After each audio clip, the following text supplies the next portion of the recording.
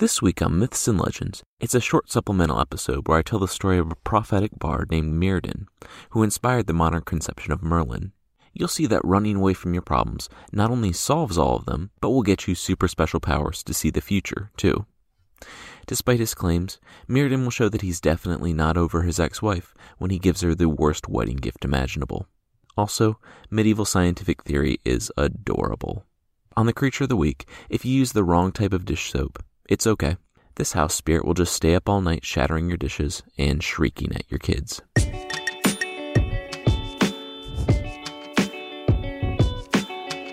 This is Myths and Legends, Episode 8, Call of the Wild.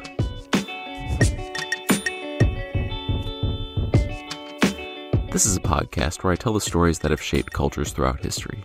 Some are incredibly popular stories you think you know, but with surprising origins. Others are stories you probably haven't heard, but really should. I'm out this week, but I wanted to record a short supplemental on the crazy prophet bard that inspired Geoffrey of Monmouth's Merlin. His name is Myrddin the Wild, and he's a Welsh warrior bard from the 6th or 7th century.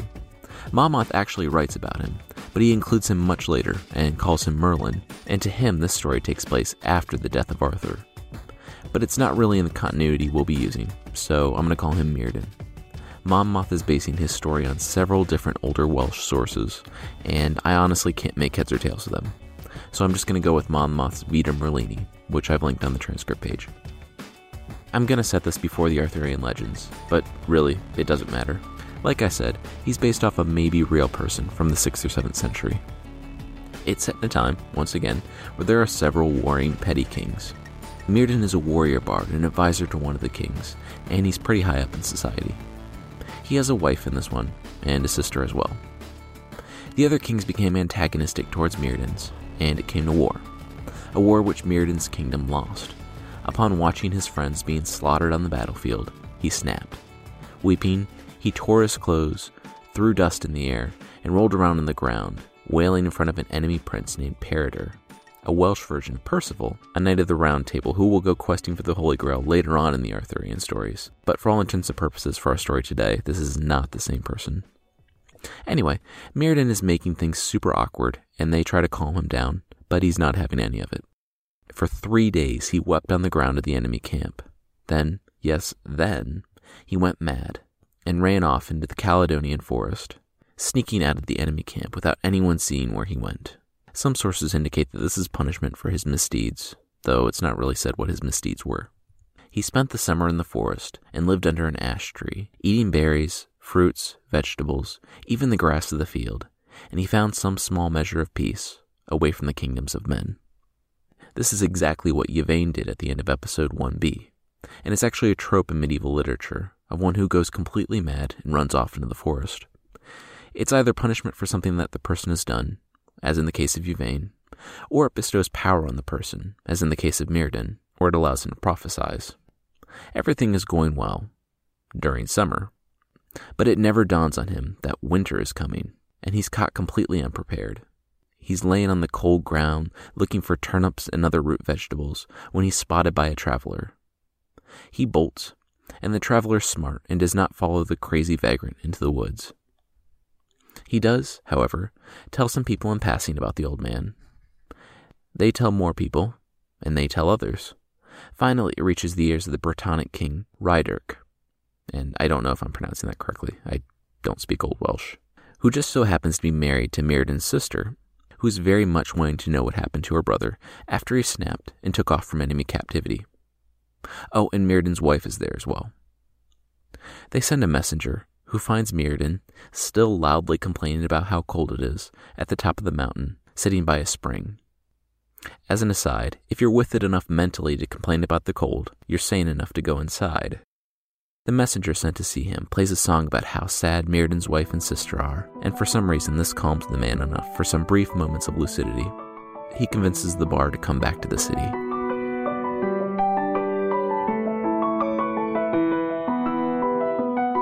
Upon entering the city, though, he sees all the people.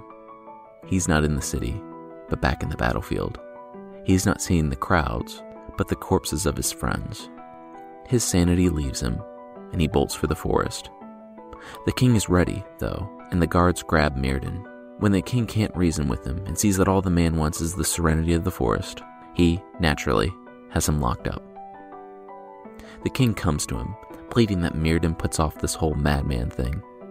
He's safe here. He can live in plenty and security, and to prove this he offers him all manner of clothes, horses, gold and gems, and birds and dogs, because who doesn't love dogs? Myrddin resists, though, and says, "To these gifts I prefer the groves and broad oaks of the Caledon, and the lofty mountains with green pastures at their feet. Those are the things that please me, not these of yours. Take these away with you, King Rhydderch. My Caledonian forest is rich in nuts, and the forest that I prefer to everything else shall have me." Except that it's winter, and he was just complaining about how sparse the forest was. Whatever, he's a madman. It becomes obvious that Myrddin will only be happy in the forest. He's a changed man, a wild man. To demonstrate his power, Myrddin says that the queen, his sister, is cheating on the king. To prove that Myrddin is just a raving madman, the queen has the same boy put in 3 different disguises and go up to Myrddin 3 times and ask him to prophesize his death. Myrddin says 3 different things, and the queen presents this to the king, who laughs with her about it. Of course Myrddin is a madman, the king thinks. He was wrong about my wife, too. Let him go. Myrddin's sister then does a complete about-face and starts begging him not to leave. She cries and rolls around on the ground and scratches her face. What will happen to his wife, she says. Myrddin says he doesn't care. His wife can remarry if she likes, because he no longer has a wife. He has nothing except the forest, which his sister is separating him from. He rides past her, and out of everyone's life for years. If you're wondering about the prophecy about the person his sister sent to him, it was that the boy would die by falling from a high rock, meet death in a tree by misjudgment, and would die in a river. As you can see, these things are not mutually exclusive, so you can probably guess what will happen. When the boy's out hunting, he and his hounds chase a stag up a hill. The boy was moving so quickly on the horse that the stag, horse, and the boy didn't see the rocky cliff looming ahead. He went headlong off the cliff, fulfilling the first prophecy that he would fall from a high rock, and then crashed through a tree at the bottom of the cliff, where he slowed enough to be knocked unconscious in the river below, fulfilling the second prophecy, that he would meet death in a tree. He drowned in minutes, with his feet still entangled in the tree. Thus he fulfilled all 3 prophecies. Myrddin lives for years in the wilderness, at peace, and somehow learns of his ex-wife's upcoming wedding. Given that he had disappeared into the forest years ago, his wife was allowed to remarry. He says that he bears her no ill will, and that he supports this decision. He rides a stag to her wedding. Definitely bearing her ill will, and not supporting the decision, he murders the bridegroom with the stag's horn. More precisely, he calls them both to the gate, saying that their present was here. His ex-wife is charmed that he's riding a stag, and the bridegroom is amused as he stands looking out the high window. Well, Myrddin wrenches the horns off the stag and flings them up, smashing the poor man's head in and killing him instantly.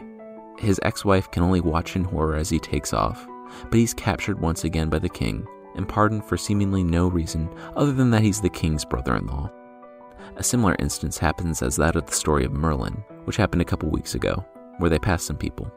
Myrddin chuckles and then explains hidden knowledge about the situation, or knowledge about the person's death. It's likely that this is the inspiration for what happened in the Merlin story. Once again not happy in chains for some reason, he wants to leave. His sister builds him a small house in the wilderness, and he lives in it in the winter. They're reconciled, and she visits him often, recording his many prophecies. As this was written approximately 700 years later, the prophecies are startlingly accurate, detailing things up to and including the Norman conquest in 1066. King Rhydderch dies, and another prophetic Welsh bard named Taliesin, and I'm probably not pronouncing that correctly, comes to live with Myrddin. He's a relatively famous figure in Celtic legend. They start talking about medieval perceptions of science, which are cute but utterly unrelated to the larger story. They start to get into a bit of a prophecy competition, and then talk about the past and completely rehash the story of Vortigern, Ambrosius, Uther, and Arthur. Retainers then rush in and tell the pair that a new spring has broken out from the rocks under a nearby mountain. They go and see it, and as soon as Myrddin drinks from it, he's cured of his madness and can no longer prophesize. Another madman rushes in, but they subdue him and cure him as well. Lastly, Taliesin chooses to drink from the spring. They all live out in the forest together. Myrddin, Taliesin, the other formerly madman, and Myrddin's sister. And all of them, including the sister, are able to prophesize at times, despite not really being mad anymore. They form a cool science/prophecy club, and they talk about medieval science stuff, which, by today's standards, is wildly off. But they're trying. Despite his madness having subsided, he chooses to live out his days in the Caledonian forest. Despite having the ear of kings, and having once nearly ruled a kingdom, Myrddin found happiness in nature, communing with God, and experiencing true peace.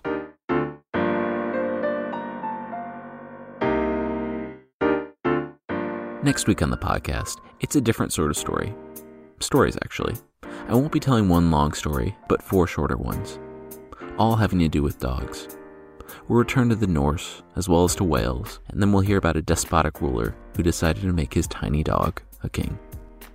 If you've enjoyed the show and would like to support it, it would be amazing if you'd rate or review it on iTunes.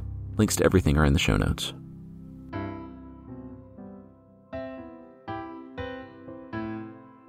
The creature this week is the Kikimora of Slavic folklore. It's a female house spirit in the form of a small, old woman with literal chicken legs and possibly a beak. She lives behind the stove in your house and will make the noises of a mouse to indicate that she wants food, though that seems a little counterintuitive to me. If I heard mice behind my stove, the last thing I would do is leave food out to feed them. Like a lot of house spirits, once she's in, she's in. She's not all bad, and will sometimes help out with the housework and tend to the chickens that we all still have, though you somehow need to keep her from eating the chicken eggs. If you make her unhappy, she'll be up all night breaking dishes in your kitchen and screaming, and if she's not being super belligerent, she's tickling, whistling, or whining at your kids in their sleep, waking them up. To appease her, you need to wash all the pots and pans in your house with fern tea, which, along with the chickens, is also really easy to find in every house nowadays. When she's not messing with your kids, breaking your dishes, and shrieking at night, she likes to spin flax in the linen thread. I don't know what she does with the thread, but it's definitely not for you, because if you see her doing it, you'll die. It's said that she spins flax from dusk till dawn, with evil intentions for the world. I don't know what plans she has, but if she's spinning for 6 to 8 hours a night, they must require a lot of linen thread. My personal pet theory is that she's behind the thread count discrepancies in sheets. You know, how you buy higher thread count sheets, bring them home, and they feel like every other sheet you've ever felt? Yeah, she's probably the one spreading frustration and slight discomfort with her evil thread. Regardless, we don't know what her plans are, just that they require a lot of thread. So if you see something, say something. Unless you actually see the Kikimora at the loom, then just run, because she's definitely going to try to kill you.